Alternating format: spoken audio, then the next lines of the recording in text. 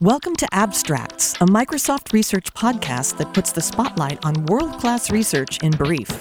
I'm Dr. Gretchen Huizenga.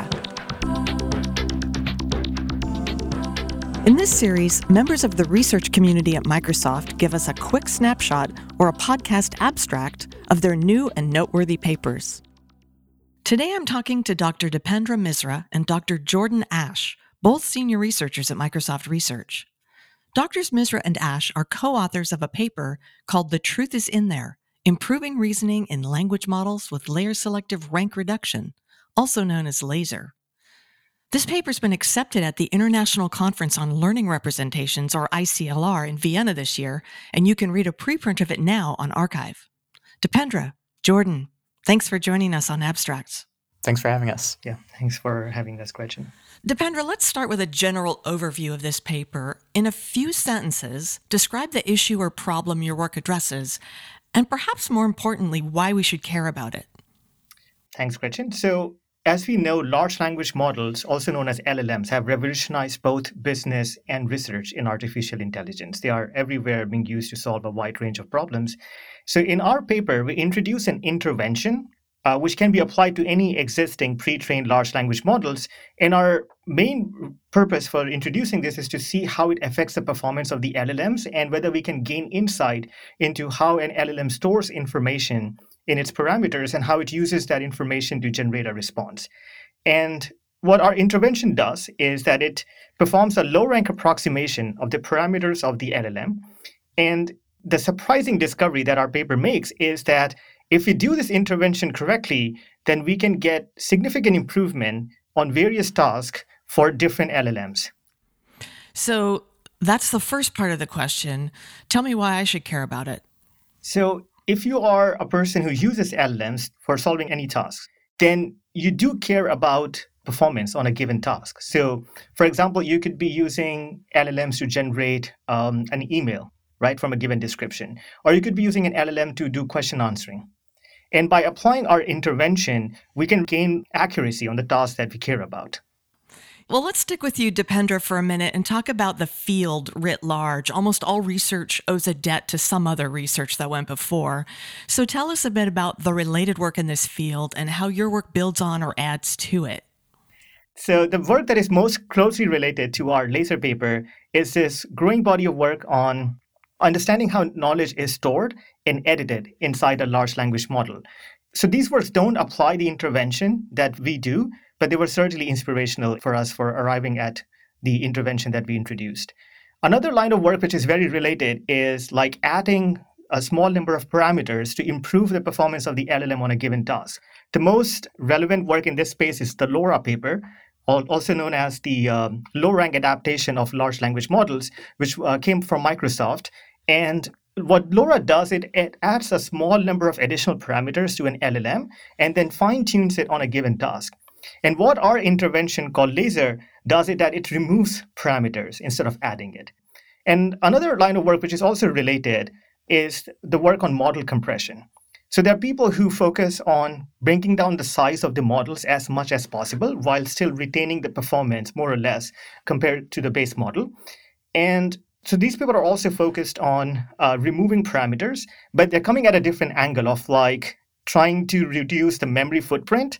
While what we were doing is that we are less focused on the memory footprint. That's more like a side effect of it. And more like if I were to fiddle with this parameter of the LLM, then how does it affect the performance? And what can we learn by looking at the comparison? Like, okay, so if I remove this parameter, I see the performance drop. Then it means that these parameters are storing something about this type of task on which the performance is dropped. So I'll ask you one more question, Dipendra, before I pull Jordan into the conversation, and that would be about your methodology. How would you describe your approach to this project, and how did you conduct the research?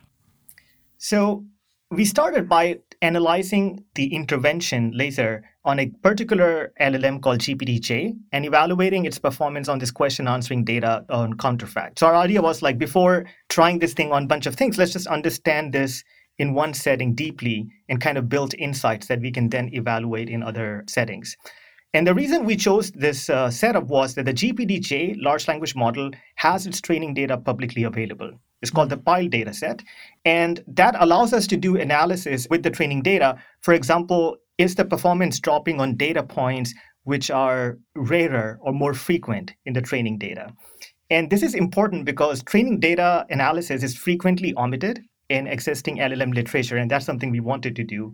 And the second reason is that the counterfact question answering data is both related to the prior work in this space, so there was a reason for choosing it, but also it has paraphrases of the same question. For example, it might ask, like, who is the president of United States of America? But it will also have paraphrases like, the president of the United States of America is, or the head of the government of the United States of America is. And so it will have different variations of the same question. And then you can see if the LLM is able to get all of them right, or is it not robust to variations of the same question. And so we did analysis on this GPTJ and counterfact data set, and Jordan will talk more about what the results were. And so based on this rigorous analysis, we developed some insights as to what the intervention is doing. And then we evaluated these insights on other settings. So then we tried like 2 other different large language models and evaluated it on like multiple different data sets. And then we saw that the insights actually hold more broadly. And finally, we also evaluated this in a non-text related task, right? Because the intervention could in principle be applied to any neural network. So we went after this reinforcement learning model, which solves a puzzle called Sokoban. And we also saw that if you apply this intervention correctly, then you can get some performance improvement. So it's not related to just large language models, although that was our main motivation. Well, Jordan, let's get your take on the last few questions here. As I've said before, the most interesting section of a research paper for me is the part where it says, and what we found was. So as a result of this research, what did you find? Were there outcomes that you expected, or were there any surprises? I would say this paper is full of surprises. So as Dipendra was mentioning earlier, the laser intervention removes information from a model. It doesn't add information to a model. And up until now, there's been a lot of work on pruning model parameters for a variety of reasons. But generally, these papers show that as parameters are removed from the model, performance just does not degrade. You can overall keep performance roughly the same, even with a fairly drastic reduction of model parameters. And those reductions are typically done across layers of the model. What we're showing here is surprising because we're showing if we do a very targeted intervention, maybe at only one layer of the model, we could actually get a big boost in performance rather than just, keep it the same or something like this. So with those results in mind, Jordan, I'm curious about practical applications. How would you say this research makes an impact in real-world situations? I know that Dipendra alluded to that earlier, but where is this most useful and who benefits most? I think the short sales pitch for this technique is that you could potentially improve the performance of a language model with no additional training at all, just by applying this intervention, with, again, just removes information from the model. So you don't need to have any extra data on hand to refine the model or to add new information into it. The real-world situations where we're seeing a boost right now in laser is for like question answering or reasoning type tasks where there's like a concrete answer that corresponds to what you're asking the LLM, rather than just a sort of like broad purpose generative task. So typically speaking, when you're dealing with LLMs, part of the issue is prompt engineering. And it's like my responsibility to be able to put the right words in it so I'll get the best answer from the model, right? Are you saying that this helps me not have to be that good on the prompt engineer end versus what the model can interpret and do? I think prompt engineering still has a place in sort of eking out a good answer from a language model, but given a fixed prompt, this intervention seems to offer an improved accuracy over not intervening at all and applying the same prompt.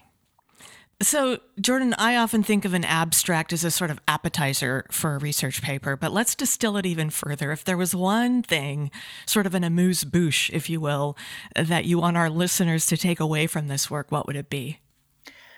For me, I like this idea of how, typically if you want to get a model to perform better, you would take that model off the shelf and you would refine it on data related to the task at hand.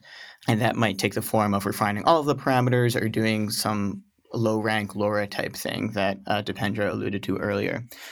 Here, we counterintuitively show that sometimes just carefully removing information from the model can have a positive effect as well. And this is great news because refining a model requires a lot of new target domain data to be available, but removing information from the model doesn't necessarily have that same constraint. Well, finally, let's talk a little bit about the future, Jordan, and I'll have you close the show for us. What unanswered questions or ongoing research challenges do you see here? And what's next maybe on your research agenda? Yeah, I think there's a lot of exciting future work for this project. I think for one, as a practical matter, there's this question of just what's the best way to find the best laser intervention. A laser targets a specific layer of the model, and then it finds the extent by which it should be rank reduced. That search procedure is kind of expensive. Right now, we're doing it in a sort of exhaustive way. But also, it seems to be beneficial to apply laser at multiple layers of the model. And that makes this search procedure sort of combinatorially explode. So finding out the best way to compose these interventions, I think, is an important area of future research. And then just sort of less on the practical side, I think there are all these questions related to just why does this work at all? Like, why is it helpful to remove information from the model? And, I think there are some rough ideas we have about this. For example, when you're training a model on lots and lots of data, it's not all created equally. Some of it might be noisy or low quality, and some of it might be high quality. And maybe it's better to remove those samples at training time to get a better model. So I guess there's this question of, is pruning the model using a laser-type intervention roughly equivalent to pruning the training data in a way to make it more favorable for eliciting a high-quality model?